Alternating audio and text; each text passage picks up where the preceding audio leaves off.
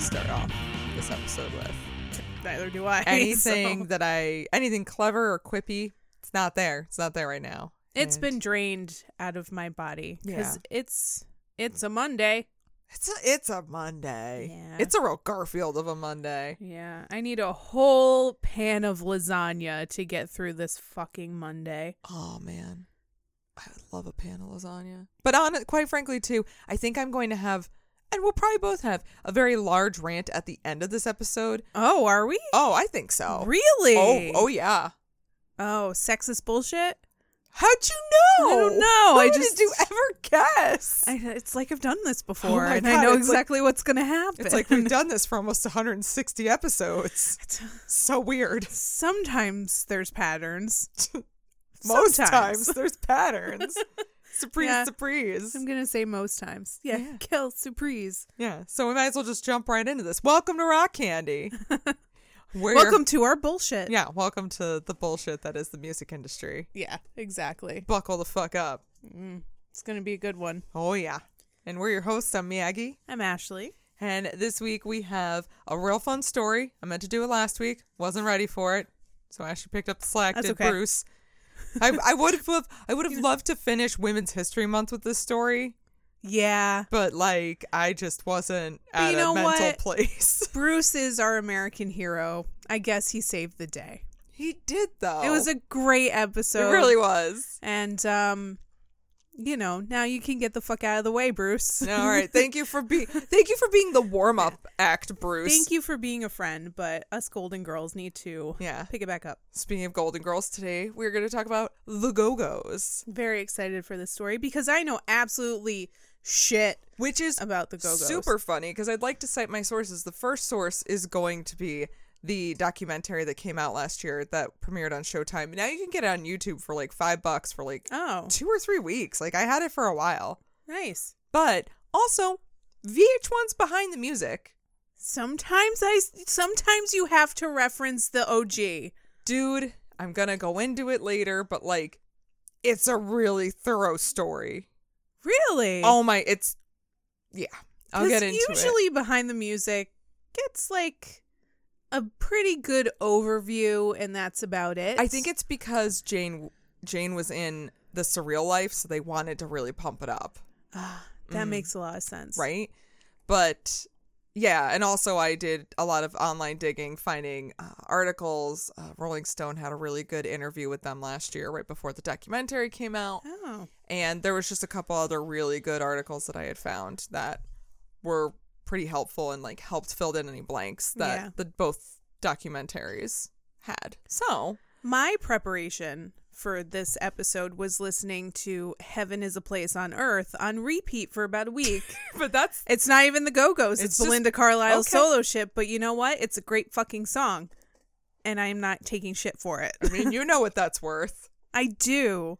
And you know. Baby. I know what that's worth. All right. You heard it here first, folks. She knows what that's worth. I do. Yes. And also what that's worth is 6 degrees of beer. Oh, yeah. You get to do it. 6 degrees of beer, yeah.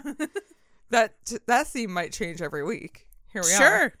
All right. So I am drinking from Thin Man Bluey Laminar Flow, which is a fruited sour ale. It's with peach and blueberry and strawberry. It is quite fucking tasty. It's good. It is. I was surprised because I was afraid it's not quite as tart as I'm used to with sours, but it's not as tart as you usually hope for with sours. Yeah, but and usually they disappoint because they're not tart. But this one, you know what? It tastes kind of like, a nice, you're actually eating fruit. So I think that's why I really enjoy it. And then I found out it was 6.2%. And then I started to realize I was getting a little tipsy before we started recording. I'm like, we need to record now because I'm kind of tipsy already. What's it like to not have a tolerance? Because, I'm drinking mead and cider mixed together, and I'm like, I am fucking sober. You know what I've discovered? If I don't drink heavily for about 2 weeks, and by don't drink heavily, I mean, I don't drink during the week. And even, during the weekend, I'll probably have, maybe 6 drinks overall. Mm-hmm. Like, I've been kind of cutting down because I feel like it was making my anxiety worse. So now I can like have 2 beers. I'm like, I'm drunk. And it's kind of fun. I wish, because now I have to drink like a lot to get Yeah, I don't remember buzz, last time and I I'm saw like, you drunk. Yeah, I like just don't get drunk anymore, which is actually kind of nice because I don't like being drunk. Right. But sometimes I kind of want to be buzzed, and Yeah. I'm like literally guzzling 7% ciders. I'm like, my stomach can't handle this. That's too much cider. So like, what do I have? I guess I have to stop drinking. Yeah, honestly, you take a week off, you'd be surprised what happens. So difficult though, especially when you work at a meadery. Yeah, you'd have to definitely choose a week you aren't working at the meadery. Yeah. So, laminar flow, you know, because Oh, now we're gonna try to 6 degrees this laminar flow, because what is it? You got the flow, or Oh, we're talking about the Go-Go's, so Yeah. go with the flow. go with the flow. Mhm. But I was also thinking like, oh yeah, you know, because they flow, because they got the beat.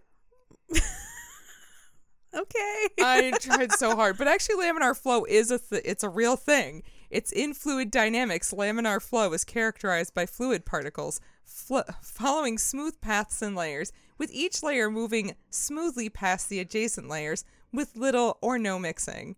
I don't know what that means. So it's kind of like laminated layers that are moving against each other, but not mixing together. They're just kind of floating on top of each other. That could work for the Go-Go's. Sure. All their Maybe. personalities flowing together well, Sometimes. Oh, but maybe not. not always. They're not always flowing together smoothly. All right. Well, Okay, so you know what? It's laminar flow because it's the complete opposite of the Go-Go's a lot of the time. there you go. Like, it was the Go-Go's for like the first 2 years, and then after that, woof. Yeah. Yeah, but it, you know, fuck it, it's a good beer. 6 degrees of deep separation Yeah, of personalities. yeah, There we go. yeah. Well, 5 really, because there's only 5 Go-Go's. Okay. I don't know. I'm trying here, kids. I'm doing. You know what? I'm Godsmacking it. You know what? Just give us the hot goss on these ladies. You guys ready for the hot goss? Well, here we go. Let's go in for it. Okay. Here we have 5 women who were sick of the boys' club and they were experiencing in rock and roll and thought it would be fun to start their own group. Little did they know they would become the most successful all-female band, Asterix, who played their own instruments and wrote their own songs. Okay. So they are like... There is a deep separation here.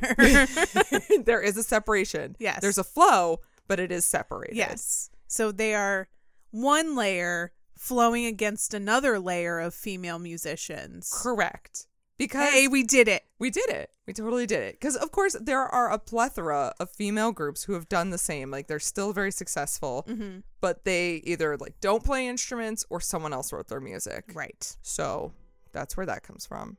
Kind of like the Bangles. They were another all-female group that played their own instruments and performed their own songs, but mostly other people wrote their songs. Correct. Also the same with, oh my God. Joan Jett. The Runaways. The Runaways. Thank you. But as of now, the Go-Go's are the only ones to have really gotten the accolades that they have during their heyday, which already has me stopping to think about how messed up that really is.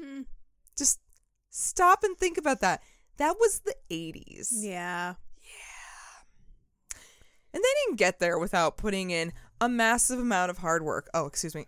Gotta get into my behind the music voice. But also hard partying. And cue the dramatic music. Threatening to tear them apart. But behind the scenes, what people couldn't see under these sweet faces was a crazy party lady. I can't do it. It's so fucking stupid. Was a crazy party lady. Down, down, down, down, down. You know exactly what fucking music I'm talking about. The Go-Go's started out as a group of ladies just trying to have a little fun. And, you know, little did they know, they would become a worldwide sensation to influence other musicians throughout the decades. With all their successes and losses, they would use those experiences to write some of the most iconic songs that we know today. Mm-hmm. Like, they are the 80s. Literally, they pop into my head every time I say the word vacation. Vacation, gonna go away now. Vacation, fuck my fucking job. I mean, I take liberties, but still. It's the same gist. It really is. You can't really say there was a leader of the Go-Go's, but if there was someone you could say lit the match of this blaze, I would say it was Jane Wiedlin. She grew up in Wisconsin, and by the time she hit adolescence, she kind of felt pretty out of place. In a story all too familiar, she fell into a depression and tried to kill herself around the age of 15. Holy shit. Yeah. After that, she started to get more involved and inspired by the punk movement out of London, a vibe that fit pretty perfectly with her restlessness. She managed to get herself out of the bland Midwest and into a more exciting life by getting herself into a fashion program in LA. Really big into designing. Which I think makes sense, because I feel like Jane was the most fashionable of the Go-Go's. She was on RuPaul's Drag U, and she was hot. She looked amazing. I don't know why she was even on Drag U. I don't think she needed it. She didn't really need it. But I think they just wanted her on there. Because VH1's like, hey, come on. And she's like, all right. Yeah, pretty much. They were like, but do you want Jane Wiedlin on your show? And RuPaul was like, yes. And Jane Wiedlin's like, well, I've done enough for VH1 already. She's like, I'm not doing anything else, so. All right. I'm sorry, that was a terrible Jane Wiedlin. She just has this cute little pixie voice that I am not capable of replicating. A pixie is very apt. That's an apt description for her. She is fucking adorable. Yes, she's this sweet little pixie of a lady. I love her. There she started attending shows and making friends in the scene. Soon she would meet another chick who was running in similar groups, Belinda Carlisle. Which is just a fantastic name. Right? Is that her birth name? Yeah. That is amazing. It is a fantastic name. Yeah, right? Her parents did right. Yeah. Well, in that aspect. Anyway. Oh, good. Yeah. Good. Well, the two became fast friends and would party together quite often. Belinda was a California girl born and raised, but don't get it twisted. She may have been born in Hollywood, but her childhood was anything but star-studded. Yikes. By the time she was in elementary school, her father left her mother with 7 children. What? 7 children. 7 children. Yeah, Belinda was the oldest. So let me guess, she had to take care of all of her brothers and sisters. Not particularly. Like, her mom was fine. Okay. You know, her mom didn't really fuck But her up. dad's a rad dad. Oh, yeah. Well, she finally remarried, and it was to some alcoholic jackwagon who moved the family around and didn't have a great relationship with the eldest child. Rad stepdad. Yep, she had rad dad and rad stepdad. Awesome. The double combo. Which now I want combos. Fuck. Combos are way better than that combo. I know. Give me that fake pizza cheese with a pretzel wrapping any day. These guys are just shit in a shit wrapping. Yeah, that sounds about right. Shit combo. Belinda craved acceptance and in school joined the cheerleading squad in order to fit in. But it wasn't long before she started skipping school and smoking pot and just being a degenerate child. Degenerated. Thank you. She would go to beauty school only to drop out after the first year and move out of her parents' house to pursue a career in music. So did she play instruments No. and stuff? She was just a singer? Just was like, nah, music. Sounds great. Doing that. I think it was more that. Okay. Sure. I mean, clearly we have seen she has a gorgeous voice. Yeah. And she probably knew that. But also, I think she was just like, I want to go party and maybe become a musician. Because if you become a musician, you can party. Exactly. Yeah. She just wanted that carte blanche, man. I don't blame her. She's like still a teenager. Yeah. So I feel that vibe. No. You're already in California. Right. Come for the party. Stay for the party. Good. Okay. It was the late 70s, and around this time, you'd catch most of the youths picking up records by the Ramones or the Sex Pistols, really vibing on themes of dissatisfaction with the establishment and wanting to just be accepted as a weirdo. While this was music that Jane and Belinda were super into, After attending enough shows in LA, they began to feel a bit uninspired by this first wave of punk. 'Cause it's a bunch of dudes? Yes, a bunch of dudes. There was a desire in them to jump on stage and do it better. Yeah. One night, they were hanging out with their friends, Margot and Alyssa, and after some discussions over some drinks, they were like, let's start a band. And everyone claimed their parts, Belinda as the singer. This just reminds me of being like a teenager. Yep. Being like, let's start a band. I'm going to be the singer. No, I want to be the singer. No, I want to be the singer. And nobody wants to be the bassist. Oh, well, Jane picked guitar, Margot went with bass, and Alyssa on drums. The only problem was, aside from Alyssa, no one really knew how to play. But you know what? We've covered this in so many stories before. Like the Ramones and Joy Division. Learning to play was a small hill to conquer back then. And luckily in punk, you pretty much just needed to know the basics and that's it. Yeah. As long as it sounded somewhat fluid together. As long as some dudes can just fucking headbang in the pit, it doesn't fucking matter. Yeah, as long as we can just push people around to it, it's fine. Yeah. Where am I? Oh. Jane and Margot picked up whatever they could find instrument-wise, and they got to work just teaching themselves. And at the very least, Jane could bring songwriting to the table. Mm-hmm. She discovered a passion for writing while working as a pattern maker in LA and would write lyrics all over her patterns. That's adorable. Right? Like sometimes she'd just be working on patterns. She'd just be like, lyrics, lyrics, lyrics, lyrics, lyrics. I mean, that's convenient being a pattern maker and a lyric writer. Because you have just paper you can write shit down on right there. Yep. It's nice. Luckily for them, it was only a few months later that they would meet Charlotte Caffey, who would become lead guitarist and keyboardist. Another Cali girl, Charlotte grew up in Glendale and is the daughter of Michael Caffey, who has directed such 70s hit shows as Wonder Woman, Chips, etc., etc. Oh my God, really? He knew Eric Estrada. I know. Heartthrob. Heartthrob Eric Estrada. She is one of... Oh, I'm sorry. I'll wait till you finish. She is one of 13 children. The fuck? the 13 children. What the fuck? Yeah. What? Why? Why do you need to have that many kids? You know, quiverful? I don't know. God.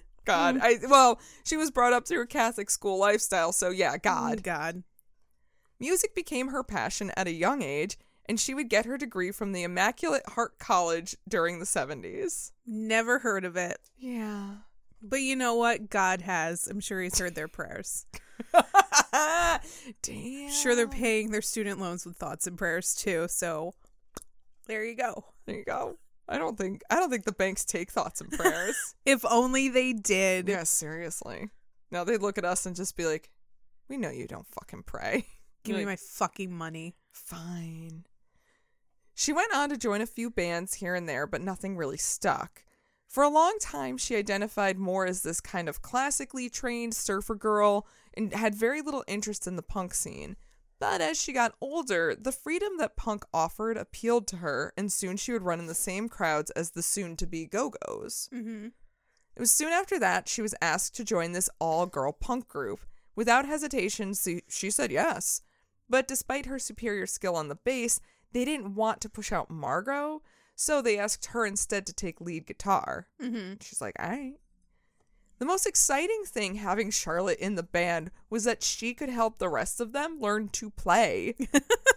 This was pre-internet. Yeah, so you was their YouTube channel. Yeah, and like if you couldn't play by ear, then you would have to learn notes, and then you would have to go to like Guitar Center and get a fucking tab book. Ye old Guitar Center. Ye oldie Guitar Center and get a ye oldie tabular scroll. Oh my God. Learn how to read it, and maybe you can play like Let It Be by the Beatles. There you go. It's a nice little way to learn, isn't it? Funny thing is, she even taught them how to plug in their guitars. They didn't know how to do that. Finally... Just babies. Just little babies. Finally, their skills were improving, and now they were saddled with the task of deciding on a name. And it all came to a head one night at a Denny's.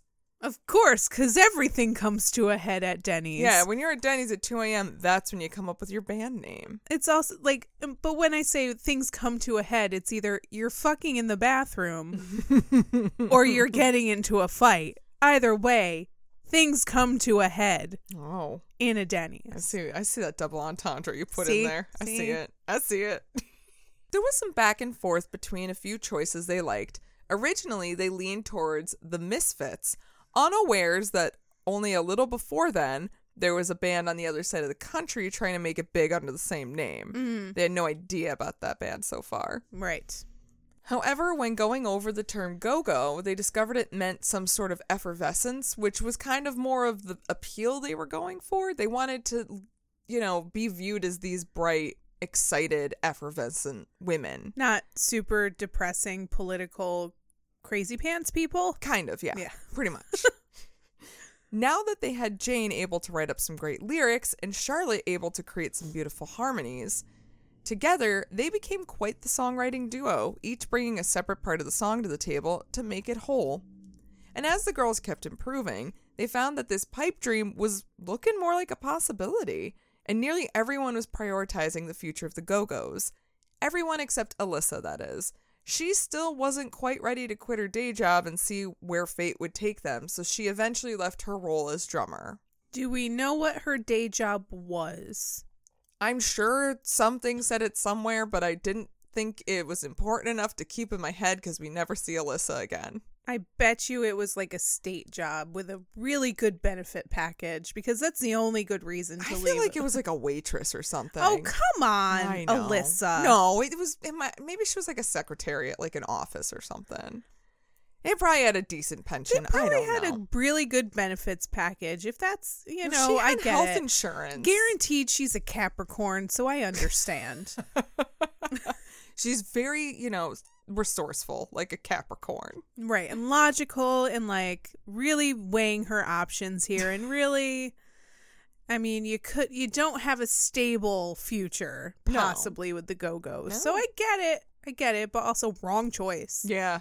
As she would eventually find out. It wasn't long after that they met drummer and actual fan of the band, Gina Schock, at a party in Santa Monica. They explained their situation to her and asked if she would be available to drum for them. And despite already being in 2 bands already, Gina figured, what the hell? Fuck it. Yeah, she just agreed to join up with them anyway. Mm-hmm. Gina grew up in Baltimore, Maryland. Early in life, she began her music journey with the piano and the guitar. She never really felt like she truly grasped either, though, and so instead she decided to go for the drums. Then she started playing along with Led Zeppelin and the Beatles, that jazz, and soon she hit her stride and began playing in local bands. This could only sustain her for so long, though, before she craved something more. In her early 20s, Gina packed up her father's pickup truck and drove it all the way to the West Coast to pursue a music career, and out of all of them, she was the one who actually probably could. And the only one who probably had a decent enough dad that was just like, yeah, take my pickup truck. Yeah, That's you cool. know what? I'll get a new one. You take my old one. You know what? This one's a little rusted out anyway. It should just get you to the West Coast. Good luck. Yeah, here's some quarters in case you need a payphone to call me. Don't use it on hot dogs from the gas station. Adding her to the group became another blessing, as she made it her personal mission to whip these girls into shape and get them to take their musicianship seriously. Good. Before that, they were just kind of having fun, and they were playing shows, but they wanted to do stuff, but like, whatever. They're like, oh, we'll get to practicing. And she's like, no, we're practicing every fucking day. And they're like, what? And she's like, every fucking day. Apt name, then. Go-Go's. Gina Schock. Oh, Gina Schock, which is her real name. Yeah. Regina awesome. Schock. That is awesome. As Gina began to get to know the group better, she developed an especially close bond with Jane, and the two dated for a brief time. And even though Jane would call it off, neither of them would let them mess up the band dynamics. They were like, nah, we still got to keep this going. Because they know how to be civil and look out for the greater good of the band. For now, yes. It is kind of really funny that, like, they were like, no, we won't let that damage the band. That's not gonna happen. Wink, no, wink. Nudge, they're totally nudge. Fine. Always. They can totally be friends and watch the other date other people and not have it affect the band. Oh no, they can. It's other things that'll just make them all implode. Awesome. Yeah. Can't wait. Their ragtag nature, complete with an amateur setup of half-broken amps and cheap guitars, were about as punk as it got. Yeah. Musically, they still had a ways to go, but their performances were full of energy and that don't-give-a-fuck attitude. Mm-hmm. So people were digging it. As they were gaining traction in the local scene, they were approached by their friend Ginger Canzaneri to manage them, and she was very invested in this group of women and wanted to help them continue to move forward. So the girls were like, yeah, let's do this. Let's keep going. We're friends. This will work out great for now. Yeah. Ladies helping ladies. Ladies helping ladies. And that's exactly what Ginger wanted. She's like, I want to see more women succeed in music. So yeah, I want to be a part of this. Yeah. Eventually, the Go-Go's landed themselves a spot at the Whiskey A Go-Go as one of their house bands. Was Axl Rose sitting perched upon the top of the roof going, meh. Meh. And then... I want some ice cream. Meh. I was going to say, the Go-Go's like, Axl, you want some ice cream? And he's like, yeah. And they're like, fuck you, Axl. Fuck you. They just throw... Stupid girls. They throw an ice cream cone at him. Oh my God.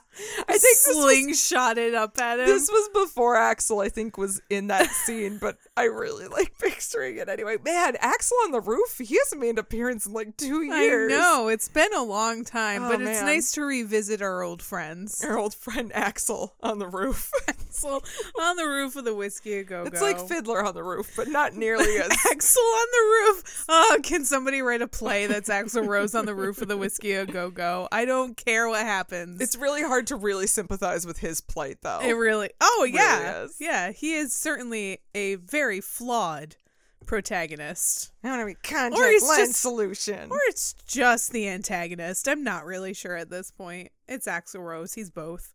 It was here that they met UK ska bands Madness and the Specials. Oh, yeah, our old friends. So many old friends coming back. Oh my God! But also, can you imagine how much fun it would be to play with all of them? Yeah. Oh my God, I want to be there. I really like Madness a lot. I really like They're the Specials. Quite great. Actually, they're all pretty great. Should do an episode on Madness. Yeah, right. We've done the Specials. And we've talked about Madness before. We should just... What are you doing? We should do an episode on All them. right, there we go. That's how decisions get made here at Rock Candy Pretty Podcast. much, because at this point it's like, who are we going to do an episode on? I have no fucking idea. And then we're just like, oh, this looks cool. All right. So they were impressed with what these ladies were bringing to the table, and everyone got along great. Clearly, they were so impressed and got along so well because they asked the Go-Go's to go on a UK tour with them in 1980. Oh. And they didn't even have a record deal yet, but they were asked to perform with these two pretty big bands across the pond, so who were they to say no? Right. You don't say no. No, you don't. Ginger sold most of what she owned in order to afford to get everyone over there. Yeah, girl was like, I believe in this band. Committed. I'm committed. Hashtag.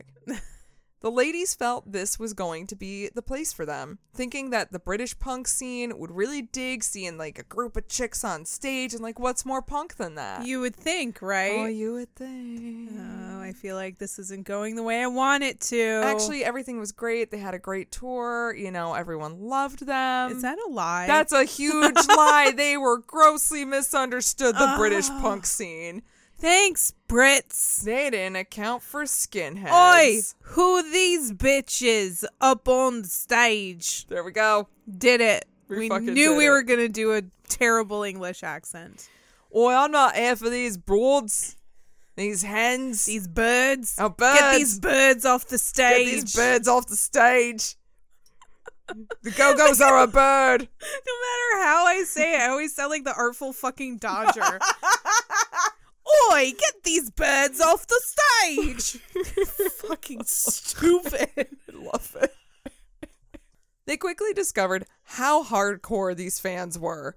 Even though their ska band buddies were all good dudes who believed in equality and just wanted to have a good times, like, the audience was completely the opposite. Equality and good times amongst the dudes. Well, and not only that, but also there were a lot of racists. But, like, ska is so not racist. Like, like, the Specials and Madness. But, like, why? Why are you there? Because why not? This is scrambling my brain. Yeah. Like, Do you know what? Unfortunately, like, it's all just scrambled eggs. Unfortunately, ska is still like this in some ways. Yeah. Stop it, ska. They think like, oh, I could be accepted because I'm weird, but I also hate people of color and women. It's like, no, get the fuck out. Did you read The Room? No. At all? No. Fucking kill me. Delinquents and skinheads and neo-Nazis were common in the crowds, and they were ruthless, spitting on the band and throwing things at them during performances. The initial shock was a lot, and the first few shows would end in them running off the stage crying. But Belinda Carlisle needed to get really good at swinging that mic in a very precise way. Like Taking Back Sunday? Yes. Take some lessons from Adam Lazzara. There you go.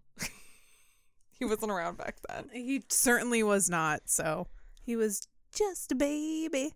Well, they did develop thick skin pretty quickly and began just to tell him to fuck off right back. And they made it through and told all their friends in LA how awesome it was and how big they got over there. But in actuality, they were pretty hated and just wanted to forget the whole experience. I would too. Yeah. I do not blame them. Not all was a loss, though. Okay. A lot of great songs came out of this time for them. Namely, We Got the Beat, which Charlotte started writing when she was watching The Twilight Zone and was inspired to write music that sounded kind of out of this world. Mm-hmm. And that's why you have that like... Mm-hmm. That's where that came from. She was nervous to bring it to the band, thinking they'd hate the mainstream sound. It was a pleasant surprise when they told her how much they loved it, and immediately it became a part of their set. While in England, Ginger used her connections to Madness and the Specials to make a deal with British indie label Stiff Records to put We Got the Beat out as a single. So over in the UK, that actually came out as a single back in the 1980, like before they even made Beauty and the Beat. Damn. Yeah. That wasn't the only song to get created around this time. It should be no surprise to hear that while touring and performing together, it would be inevitable that the Go-Go's and some of the Rude Boys might hook up for a little summer camp romance. And the what boys? Rude Boys. Rude Boys? Yeah, so like two-tone, ska boys, Rude Boys. Oh. That's okay. Well, I didn't know that. Now you know. The Specials of Madness. Okay. Jane and Specials lead singer Terry Hall began a long-distance romance. Oh. Even though Terry was engaged to another woman at the time. Scandal. They ultimately knew it wouldn't go anywhere, but they still kept in touch and would even reach out to each other with musical ideas. It was that very forlorn, long-distance forbidden romance. It's just the way that Terry Hall looks. Right? And I always feel like I just feel like he talks like Droopy Dog. I'm quite in love with you, Jane Wiedlin. But he's British. He's like, I'm quite in love with you, Jane Wiedlin. Oh, that makes him really cute now. Oh, cute, but also really sad. Oh. You know, he just always looks so serious in his photos, but I bet he's like a really fun dude. Maybe. I don't know. He was in that One No Doubt video, so... He's fun. He's a fun guy. He's fine, but also he was really depressing. He was in The Fun Boy 3, so clearly he was fun. So obviously he's fun. He really needs you to know he's actually quite fun. Terry sent Jane a letter with lyrics to a song he had started that was kind of about their relationship. She really liked what he had there, so she decided to finish it.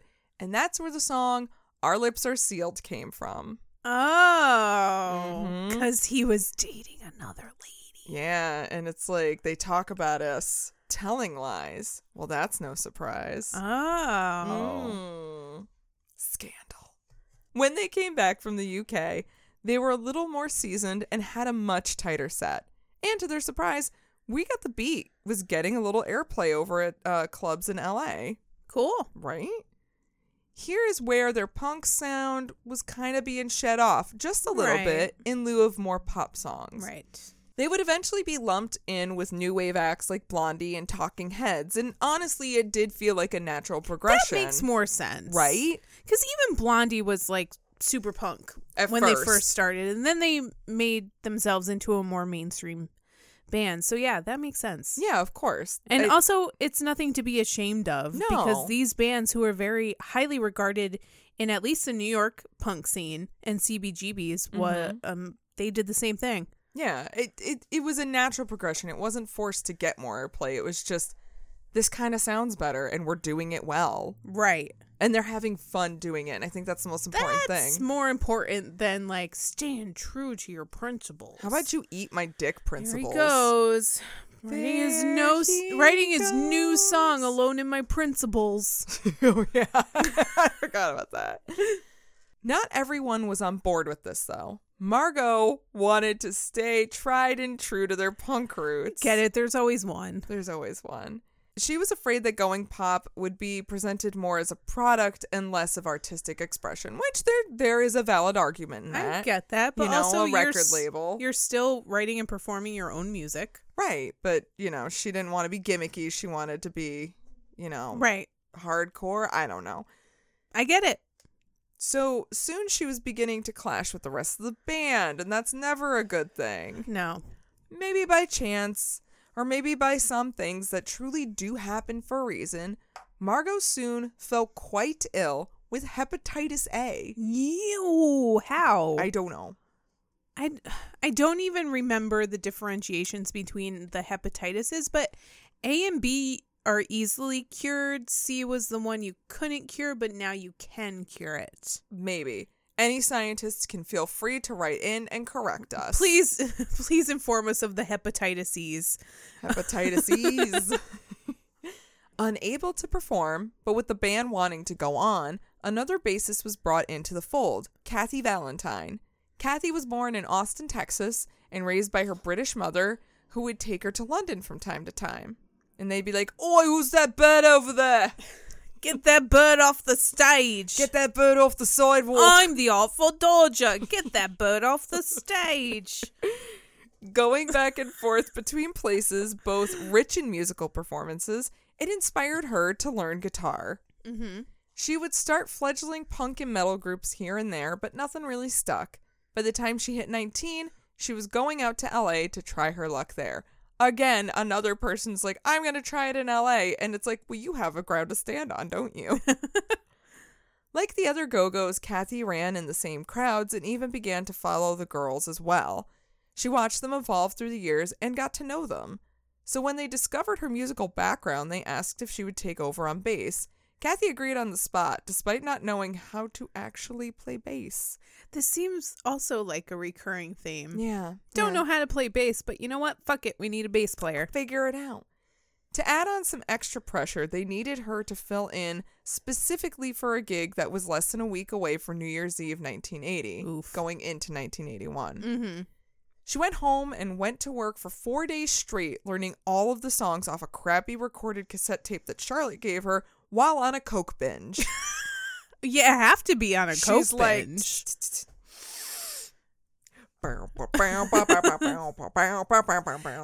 playing fucking Iron Maiden on that shit. She's fucking going balls out. For what it's worth, she pulled it off. She was performing songs flawlessly with the Go-Go's. But even more importantly, she got along well with everyone. And she didn't mind that they were straying from their quote-unquote punk roots. It was just too fortuitous. They knew they would have to replace Margot with Kathy. This is exactly the storyline of That Thing You Do. Is it? They stole it from the Go-Go's. They did. Tom Hanks, you stole it from the Go-Go's. Behind every great man is an even better band of women. Giovanni Ribisi was their drummer, and he broke his arm, and they needed a replacement, so they got Shades in there, and then all of a sudden, like, Shades brought in the ladies, and Shades just fucking kicked it up a notch, and all of a sudden they were like, "Shades, you're in the band." And then they made it big. Then they changed their name from the Oneaters to the Wonders, and it was great. Oh my God. And it was perfect. It was exactly what they needed. But yeah, the Go-Go's changed their name from the Ogogs to the Go-Go's. From the arrows to the Go-Go's. Yes, there you go. Yeah. Afraid of confrontation, though, they asked Ginger to kick Margot out for them. That's what you have a manager for. Yeah, well, they said, well, she's the manager. It's her job. But in later interviews, Ginger's like, they were just fucking spineless and they didn't know how to have confrontation. So they needed me to do it. Honestly, it is not the manager's job. It is the band's job. It's everyone's job. You know what? Y'all did it wrong. You all did it very passive aggressively. Yes. This could have been handled much better. Yes. Here was the official Go-Go's lineup, and yet still no record deal. Despite selling out venues and being loved by fans all over, labels were afraid to sign them because they've never seen an all-female group like theirs really be successful. Or, strike that, amended, we've never actually tried to make a female band like this successful. That's the baby. Yes. Their luck finally changed when they caught the eye of Miles Copeland III, co-founder of IRS Records. Miles is the older brother of Stuart Copeland, who some might know as the drummer of The Police, whom Miles managed for a time. Yes. Which, like, complete sidebar here. If I can bring you over to the sidebar. Mm-hmm. You know what? Looked at pictures of Stuart Copeland. I'm like, I'd fuck him. He was very tall. That is the only criteria. And, like, he's, like, tall, lanky white boy. And I'm like, I'd climb that. Yeah. But also, like, I have problems with The Police that nobody else shares with me. So is it just Sting? No, it's with all of them. All right, well, we'll do a Police episode, It too. is with... Oh, my God. Everyone's going to hate me because, I'm sorry, I fucking hate The Police, and I have a lot of problems with them that nobody else wants to acknowledge. Well, we're going to put those in this little bucket here. Yeah, well... And I'm going to label it Ashley's Problems with the Police. And I'm going to put it on this shelf. Asterisk, the bands, and the actual police. And I could put all my problems with the band Police and the actual organization, the Police. There you go. And it will be great. All right, let's leave the sidebar. A lot of problems. Miles caught their act and absolutely loved them. He didn't see the Go-Go's as some novelty group, but a band of talented musicians who really did have something special. Oh, because you know what they are? They're a band of talented musicians who really do have something special. Yeah. They're ladies. You have vaginas. That's novel. Shouldn't you be having babies? Where are your babies at? They're just gonna dangle out of your uteruses while you perform? Do you have some secretarial work to get on? Anyway, soon after being signed on to IRS, they began to work on their debut album. They were sent to New York City to record with producer Richard Gottehrer. The process ended up taking nearly 2 months, not because writing or laying down tracks was difficult, but because they were living that typical rock and roll life. Ooh, so much coke. Yeah. A lot of coke. Something the Go-Go's were well known for was their partying. Mm-hmm. They could hold their own with any member of a rock boys club. Drinking, drugs, sex, they were into it all. And they still had enough energy to pour into creating an amazing album. When it came time to shoot the cover, they were still kind of on the broke side of things, though. Belinda had a brilliant idea. What if they just wore towels and facial masks? That way they wouldn't have to worry about what they were going to wear. And bonus, it helped the album to kind of look timeless. Mm-hmm. So it never looked dated from an outfit. Oh, she's smart. She's smart. Those coke benches really helped. Really, like, jumped her, like, brain. Got all the synapses going. Yup. So Ginger bought towels from Macy's, had the girls wear them, and then returned them the next day. So she was real stern with them to keep them things clean, and she made a ballsy decision to go with white. Yeah, do not wipe your facial mask off with those towels. I will. Ginger will have your ass. Because you know Macy's towels are fucking expensive. Yeah. You know what? If you're going to wear towels on the cover of your timeless album, they better be them nice towels from Macy's. Mm-hmm. They were fluffy as fuck. Yeah. Finally, in July 1981, Beauty and the Beat dropped for all to hear. However, when the Go-Go's first heard their debut, they hated it. They thought it sounded too slow and too pop, and they sounded like chipmunks. Oh. Which I want to be like, guys, you kind of sound like chipmunks. But you kind of do, like, period. And that's fine. That's you. That's your sound. Yeah. They wanted to be punk and were afraid that Richard's production just ruined them. But that feeling wouldn't last, because just a few months later, it would hit #1 on the Billboard chart, and their singles were getting heavy radio play. And the Go-Go's have made it. Miles set up a tour for the Police with the Go-Go's opening for them. It was their first American arena tour, and they couldn't be more excited.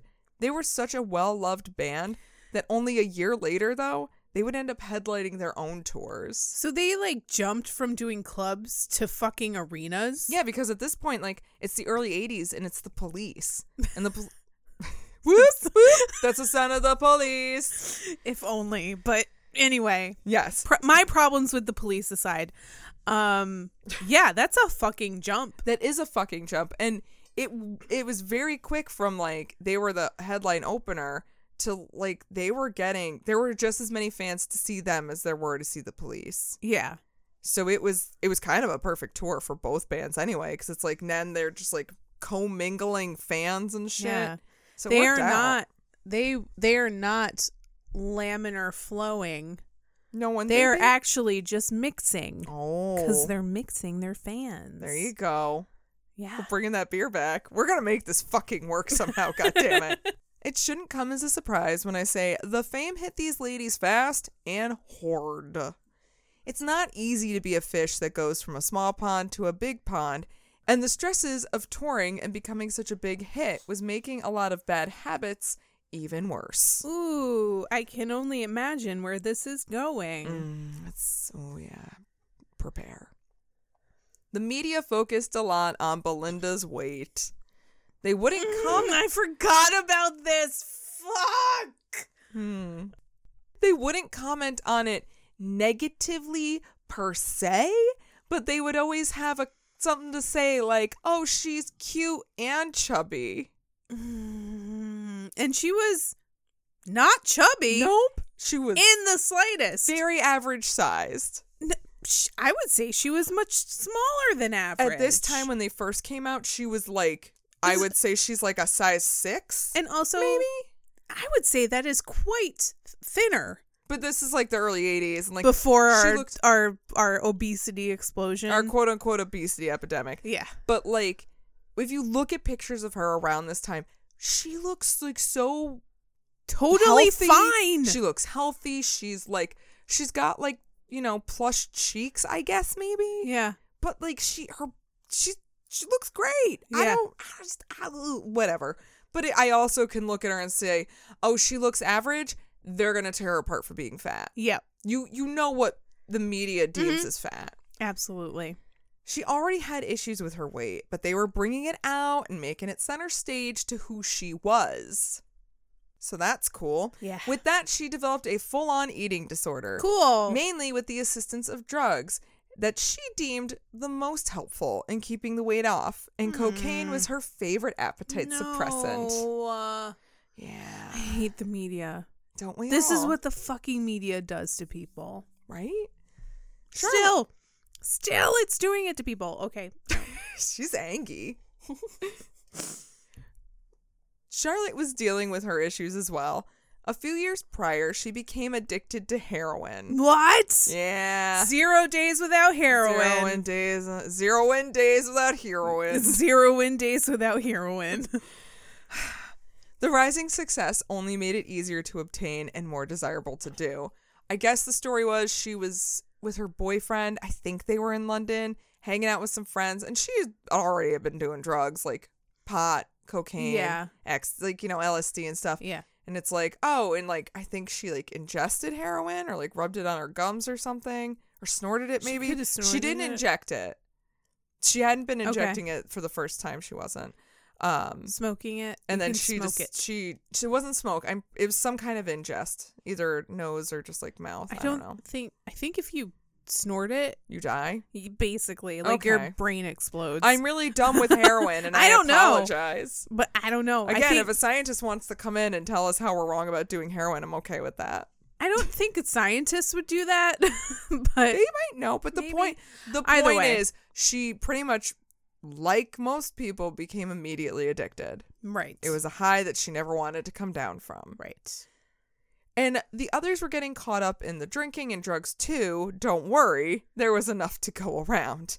And of course, this was all contributing to poor communication and tensions rising within the band. It's weird. Stress and drugs and alcohol make it so much worse. It's almost like we've heard this before in like a lot of different stories. Yeah. Heroin just is never a good idea. No. Just don't do it. Going into the studio for their sophomore album, the Go-Go's were nervous. Writing Beauty and the Beat was easy because they had a few years of material. Like, we've done this story before. But now they didn't have as much, and they just spent the last year on tour partying their asses off. Yeah. So what did they got to bring to the table right now? Yeah, nothing. The struggle showed when they released Vacation in 1982, an album with a bit less punch than their first. At the very least, they did have the titular track that reached the top 10 singles charts. It was probably one of the factors that managed to push it into gold territory. Yeah. Because I listened to it and I'm like, yeah, it's not. Because, like, hold up. Let me tell you. Beauty and the Beat, everybody should have Beauty and the Beat. That is a perfect album. Yeah. That album is fucking solid. It's got everything on it. It's got, like, it still has, like, a bit of that punk punch. Yep. But enough of that pop bop. To make it mainstream. Exactly. And to make it easily accessible. It's fantastic. Vacation has Vacation. But otherwise, it's a flat line. I just didn't really pay attention. Like, when it was over, I'm like, oh, is this over? Oh. Ooh. Yikes. Yeah. They were being pulled in all sorts of directions between touring and recording and making TV appearances, and their relationships were suffering, not just between the 5 bandmates, but with management as well. Oh, Ginger.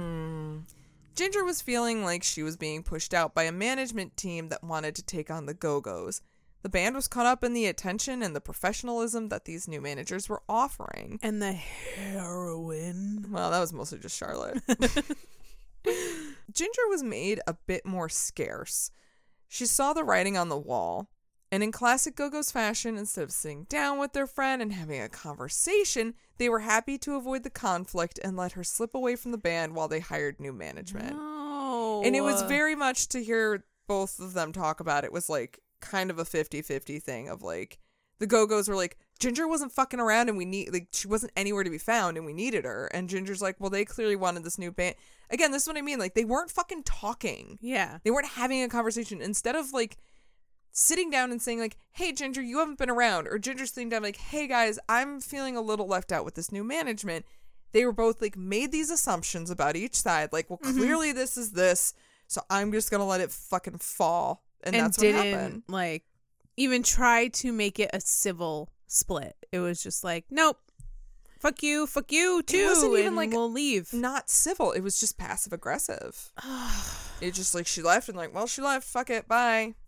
No. Yeah. They know now what they fucked up on, but they were young and very high. They were young and very high. Yeah. Future Go-Go's would come to regret this decision made by past Go-Go's. It wouldn't be long before they discovered that this new management did not actually have their best interests at heart. No way. And had no clue how to properly manage this group of women rockers. No way. Weird. A bunch of white men don't know how to do that. I Weird. didn't see this coming. Especially since the idea of women in rock just wasn't commonplace. They were labeled as these sweet girls next door, but that they were not. No. They went hard wherever they went. There is even a lost tape somewhere of Belinda and Kathy hanging out with some male groupies, and there's some explicit talk and something about a sex toy. Okay. I do not know exactly what happens on this. Pretty fucking tame at this point. I but don't know. Nobody's seen the tape in full. But just release it. It will totally get the Go-Go's back in the top 10 right now. Yeah, I'll get to that. Surrounding that, yes. Mm-hmm. But it would be really funny if they were just pegging some dude. That would be fucking fantastic. Yeah. I'd watch that. Seriously. Like, finally, I'd love to watch, like, women fucking with male groupies. I know some friends of ours that would watch that. So, like, yeah, it's fine. Yeah, let's get that out. Let's have a watch party. Love it. Fast forward to 1984, when they played on SNL. After they finished soundcheck around noon, they were stuck in the green room all day with nothing to do but drink wine.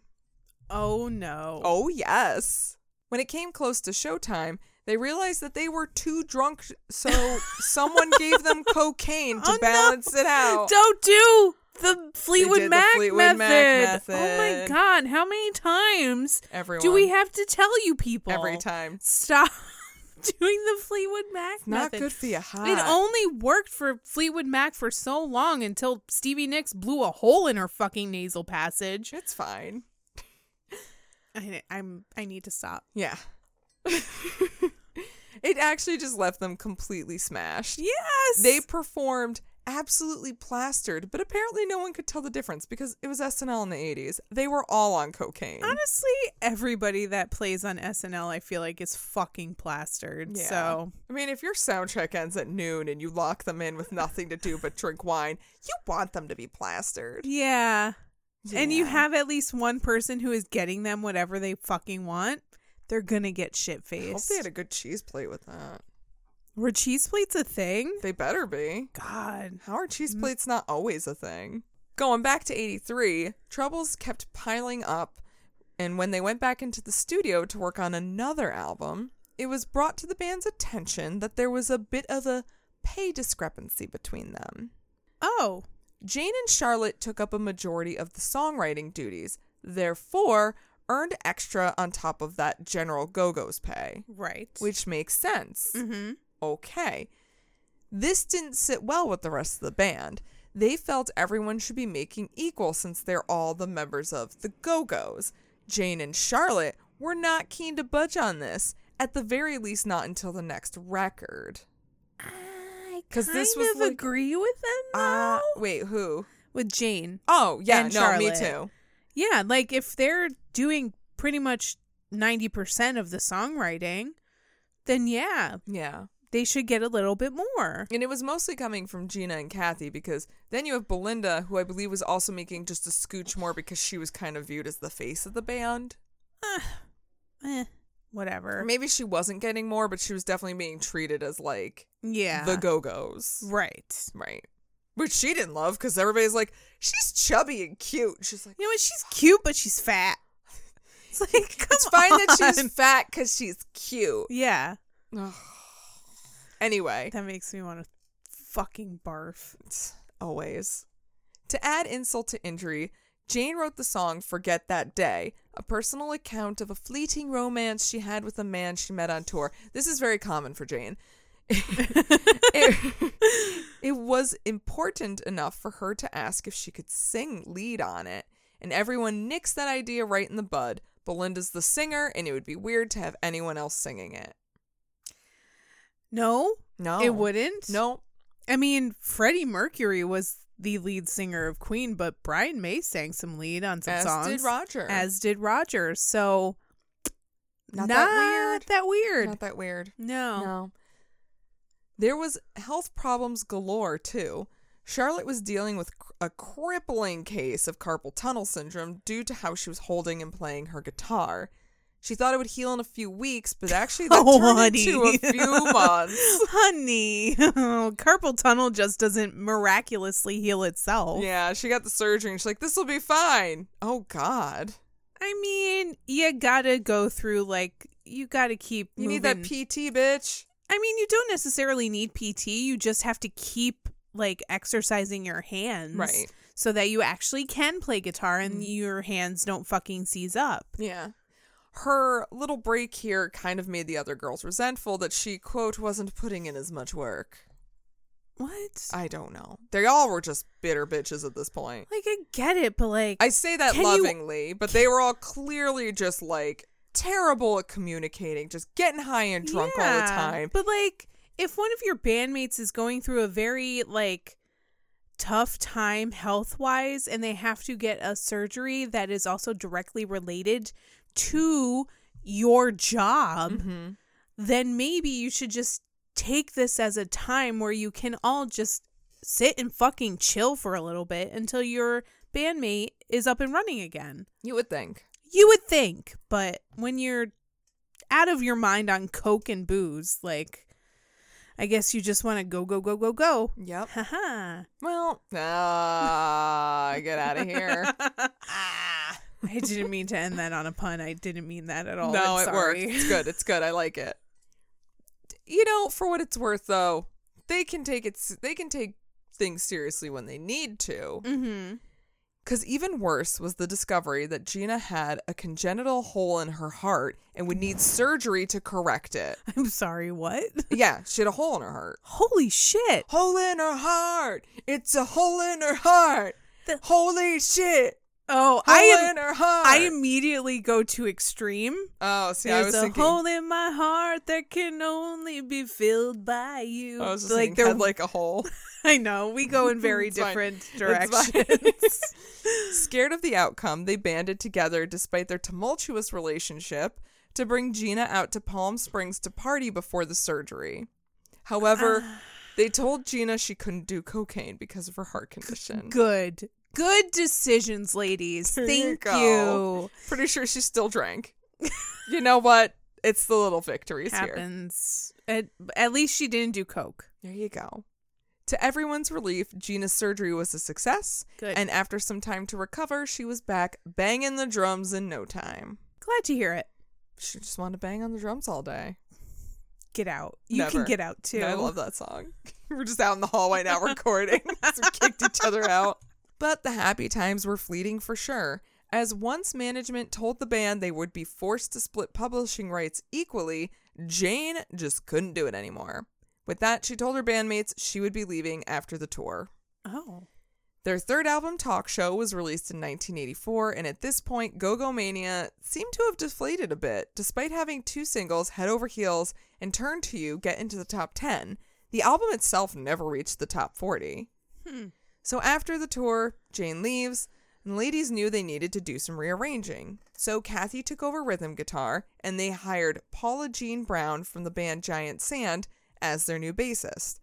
She could tell things were rough in the band, and they were only hanging on by a thread. Oh, that sucks when you join like a new group and you're like, oh, I walked into something. It's just like people throwing shit and just like screaming and like making snide remarks about things you don't understand. And you're like, I'm afraid to ask. Oh my God. It's like when you get transferred to a new department at a job and then like within like 3 days, you've heard fucking hot goss from 20 people. And you're like, oh, everyone here hates each other and I need to get the fuck out of this toxic environment. But also I need to find the one person that I can kind of trust to tell me all the hot goss so that I know what I can say and what I can't say, who I can talk to and who I can't talk to. Yeah, that's what Paula needed. I guess she kind of found it. She could also see how much Charlotte was suffering due to her heroin addiction. Still, we're still on this? Oh, yeah, okay. No. Well, because I think she was the only one who wasn't coming in, like, just drinking and high all the time. Yeah. She was the one who would really push Charlotte to get clean. And this positive influence affected Belinda as well, who decided she needed rehab to kick her cocaine addiction. Good for all of you. Right? So both Belinda and Charlotte go into rehab. And after finishing their programs, they came back to work on more Go-Go's music. But they realized that being in this band was becoming detrimental to both of their health.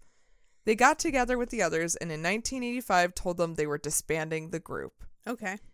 Gina and Kathy were furious. They wanted to continue, but they were told basically, well, Charlotte's the songwriter, Belinda's the singer, so without them, you don't have any Go-Go's. Kinda. And this left the two feeling really worthless. Yeah.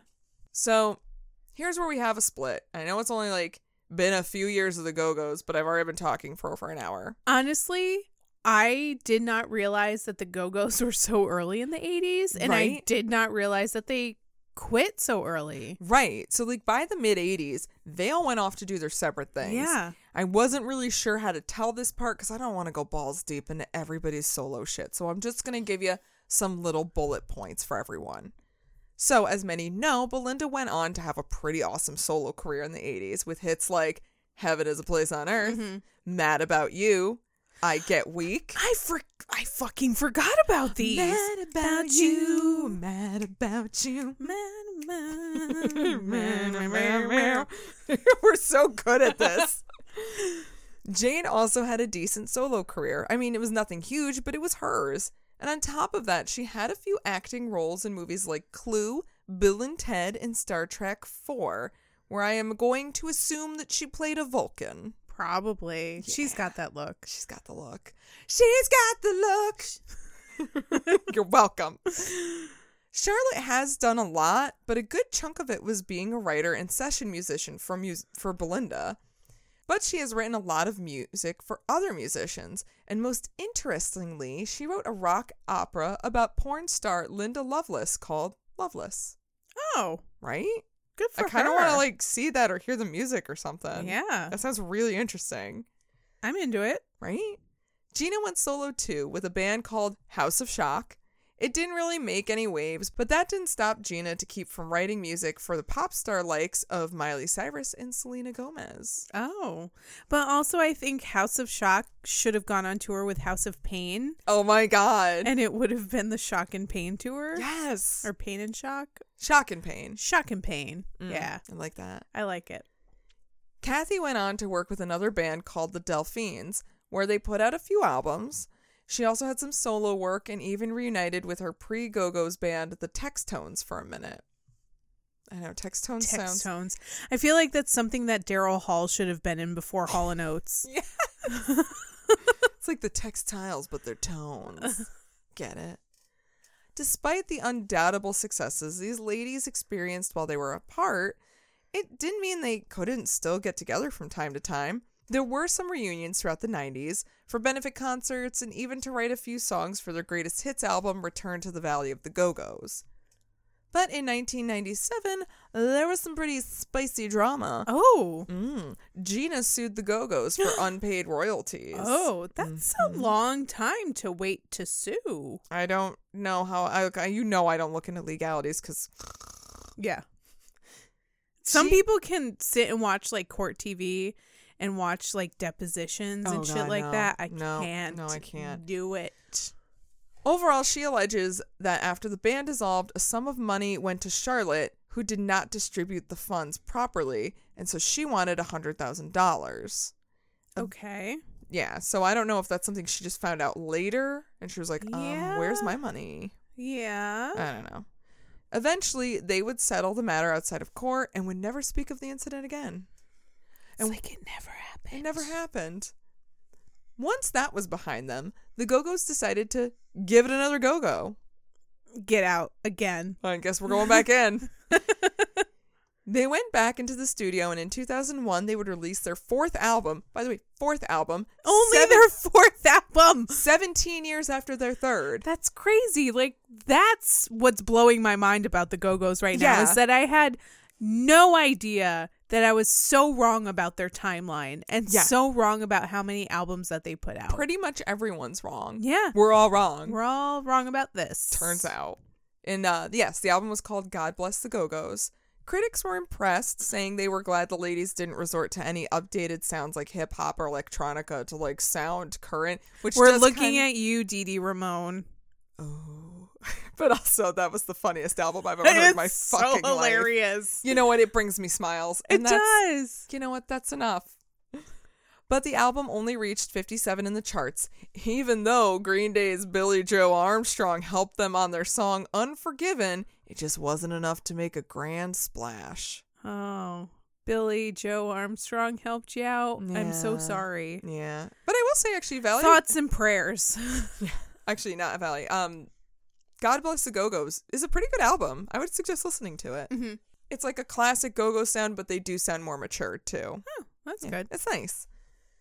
Throughout the aughts, the Go-Go's went back to touring on and off, but in 2013, we have more spicy drums. Oh. They would be doing so without Kathy, who not only left the band, but also sued them after a reorganization in their corporate structure knocked her from earning 20% to 2% of the profits. That's kind of a big drop in percentage. So what? I'm sorry. Why? I don't know. Why? I will dip into reasons why this shit isn't more known. Mm-hmm. This is shit I had to dig for. Yeah.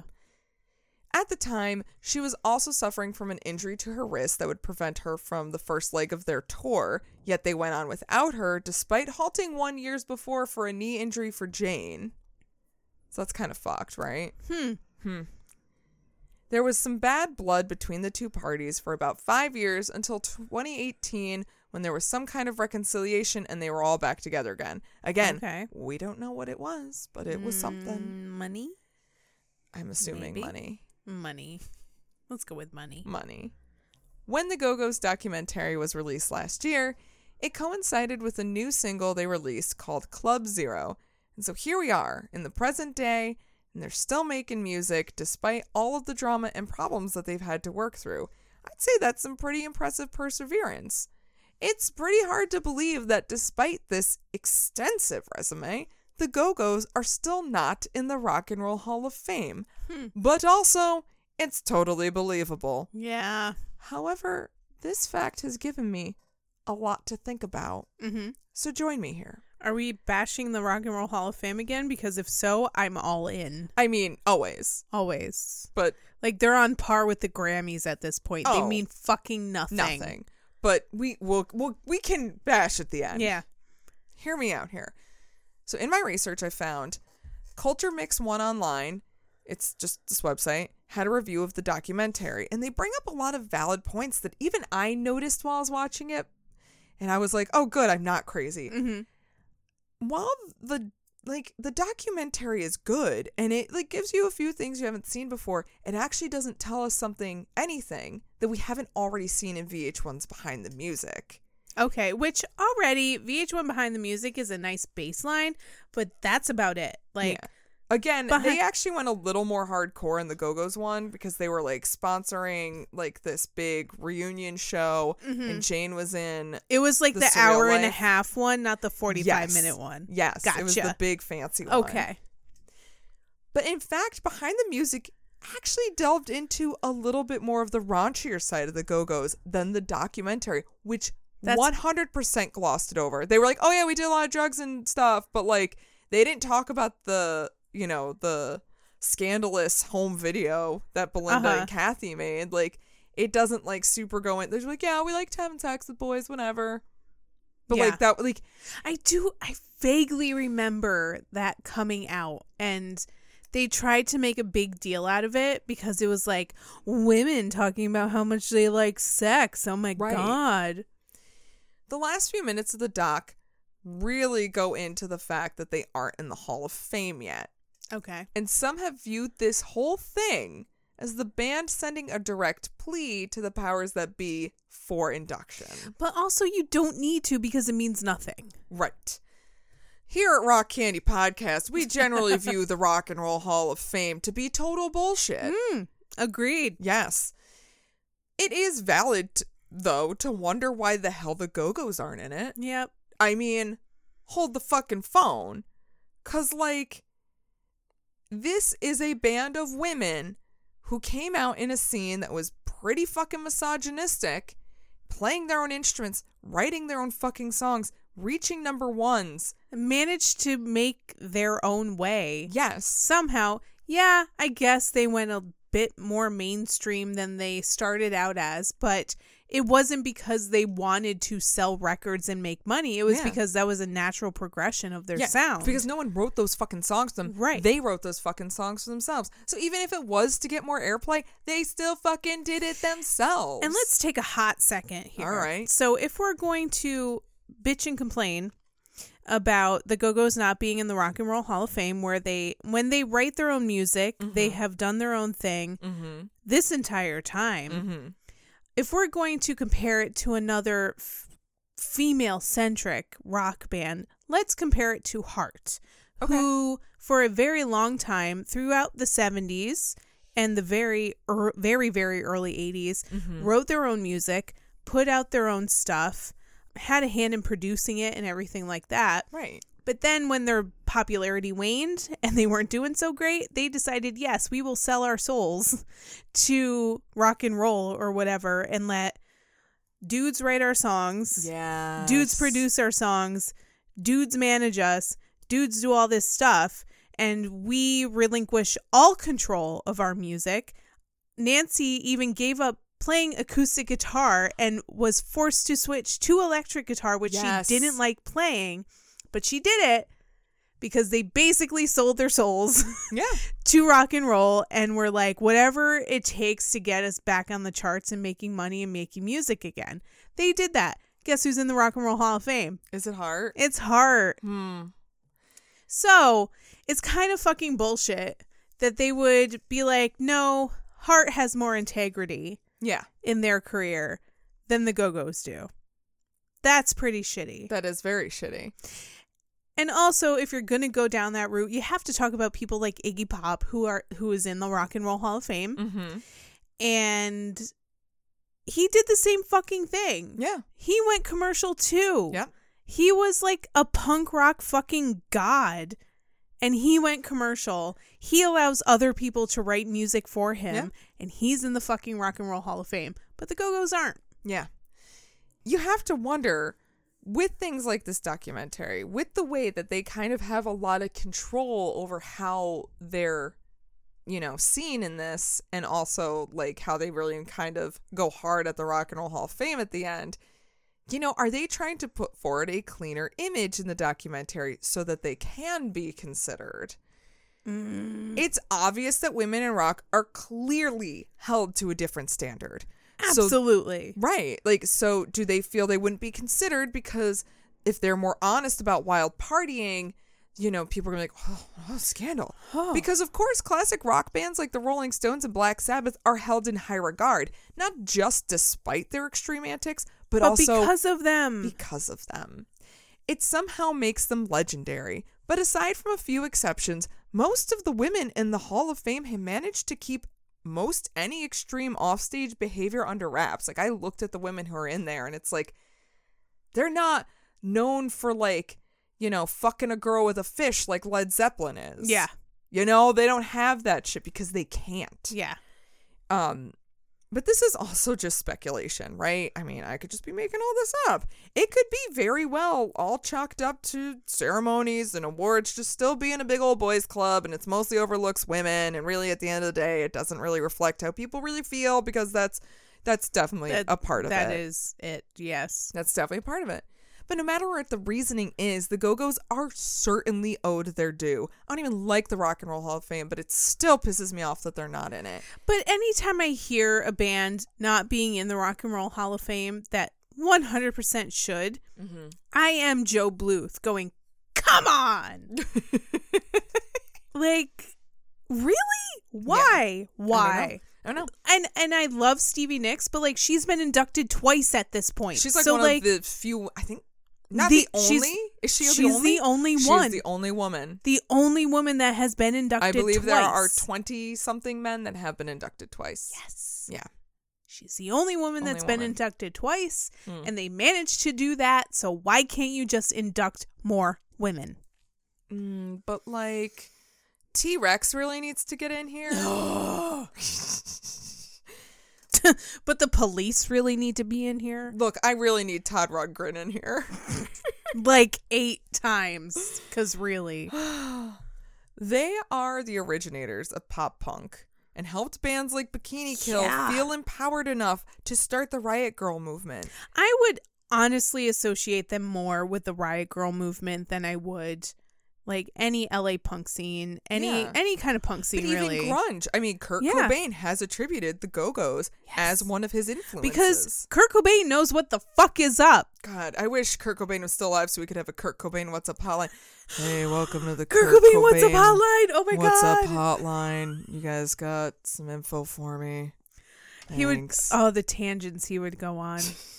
I would listen to them. But I mean, even still, the bands that have shaped our youth, us millennials, like Green Day and No Doubt, they would not have happened without the Go-Go's. Go Girls. You Go Girls. Go Girls. They are 5 strong women who are the cornerstone of music, and they deserve to be celebrated. And again, I just think awards are bullshit and stupid, but it still cheeses my grits. Yeah. And still frosts my cookies. Right. And that's what I mean. I figured we'd go on a rant because it's it's still exhausting. It's 2021 and women are still held to a very different standard.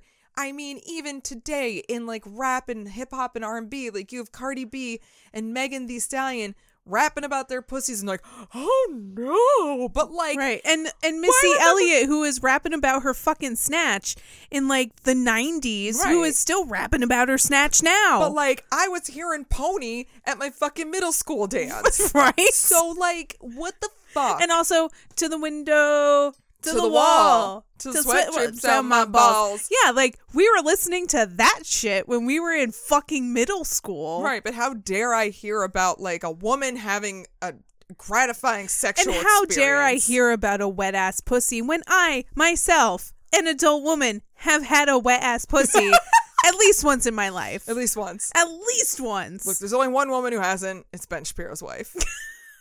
But the point is that I'm trying to make is it's just still the case. Like, it was the case in the fucking early 80s that they were treated differently because they're women. And it's still the fucking case in 2021 that they are treated differently because they're women. I will say they are up again for a nomination. They goddamn better be. So if you have any investment, go vote.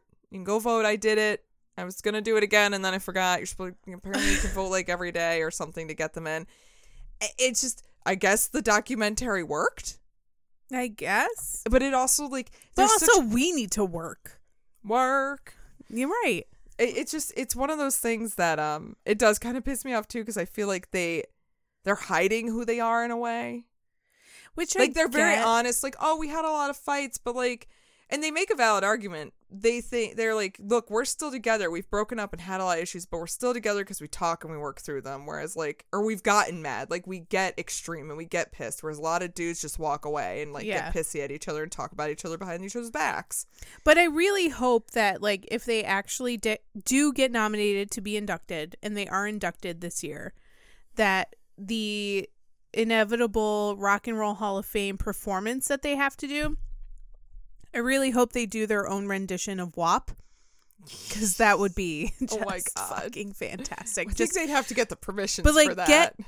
Just get Cardi B and Megan Thee Stallion on there. They can play the background, and like Cardi and Megan can just go off. In general, I'm just really sick of watching white dudes at these awards. Yeah, I'm over it. Yeah, and that's basically how I feel. Let's celebrate the Go-Go's, and like, Jesus Christ, I didn't even realize how much they've done for rock until I did this, but now I'm like, what? Fucking celebrate them. At least for women who are not as crazy popular. Yeah. As like the Miley Cyruses and Selena Gomez's of the world. Right. Or whoever the fuck is popular now. But I don't know. Billie Eilish. I like that Billie Eilish. I bet she likes the Go-Go's too. You know what? I bet you. I'm not even mad that she doesn't know who Van Halen is. You don't need to know. You know what? You don't. It's fine. Figure out who the Go-Go's are. You'll be all right. Right. I'm glad I don't have to ask her Van Haga or Van Roth. You know what? I don't She'd care. Be like Gary Sharon. Gary who? Oh, that's an old one. Oh, that's an old one. All right, this is where we wrap it up. Thank you all so much for listening. I know that was a lot, but I hope you guys enjoyed it. That was my little story on the Go-Go's. I'm glad I know more about the Go-Go's now. Same. At least about their timeline, because I had it way fucked up. Everyone did. Everyone. I mean, like, even after I've watched, like, Behind the Music, it wasn't until I was really doing this, I was like, oh, fuck. Like, this all happened before I was born, and I'm old. I know. So. Like, they were broken up by the time we were one. Yeah. We were one, and we're like, oh, I guess no more Go-Go's. Okay. Oh. Yeah. But they're back together. It's fine. And they'll probably have another breakup. I don't know. They've had a couple farewell tours, but like all older bands. I don't trust farewell tours anymore. So, like, I'm glad we saw like some farewell tours. Yeah. But I don't trust it. Because now with COVID, it might have been a farewell tour. Yeah. Like, for real. Yeah. Anyway, thank you guys so much for listening. We appreciate you and love you. And if you are digging what the Rock Candy Podcast has to offer, you can visit our website, www.rockcandypodcast.com. You can comment on episodes, toss us an email if you got any questions or comments or need to verify science for us. And you can also find our social medias. We got Instagram, Facebook, and Twitter. And we're trying to not suck at those, but here we are. Yeah, we just don't understand the social media. No, we do. We're just lazy. Yeah, and I just don't want it. Like, it's hard to get into TikTok.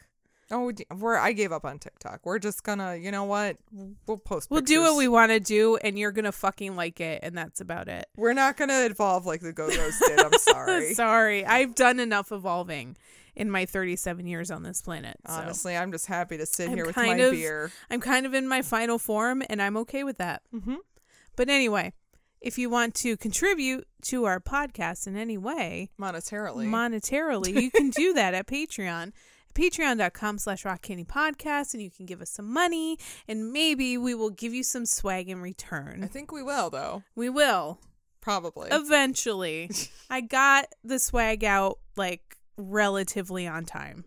She did it. This time. Proud of her.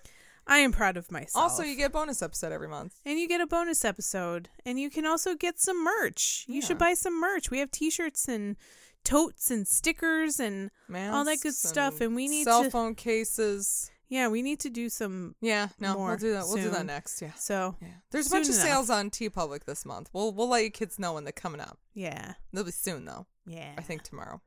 Anyway, yeah. So all right. I guess next week we'll be diving on into another fun-filled story. But until then, party on, Ashley. Party on, Maggie. And party on, you crazy kids out there. Ooh, baby. Do you know what that's worth? Ooh, heaven is a place on earth.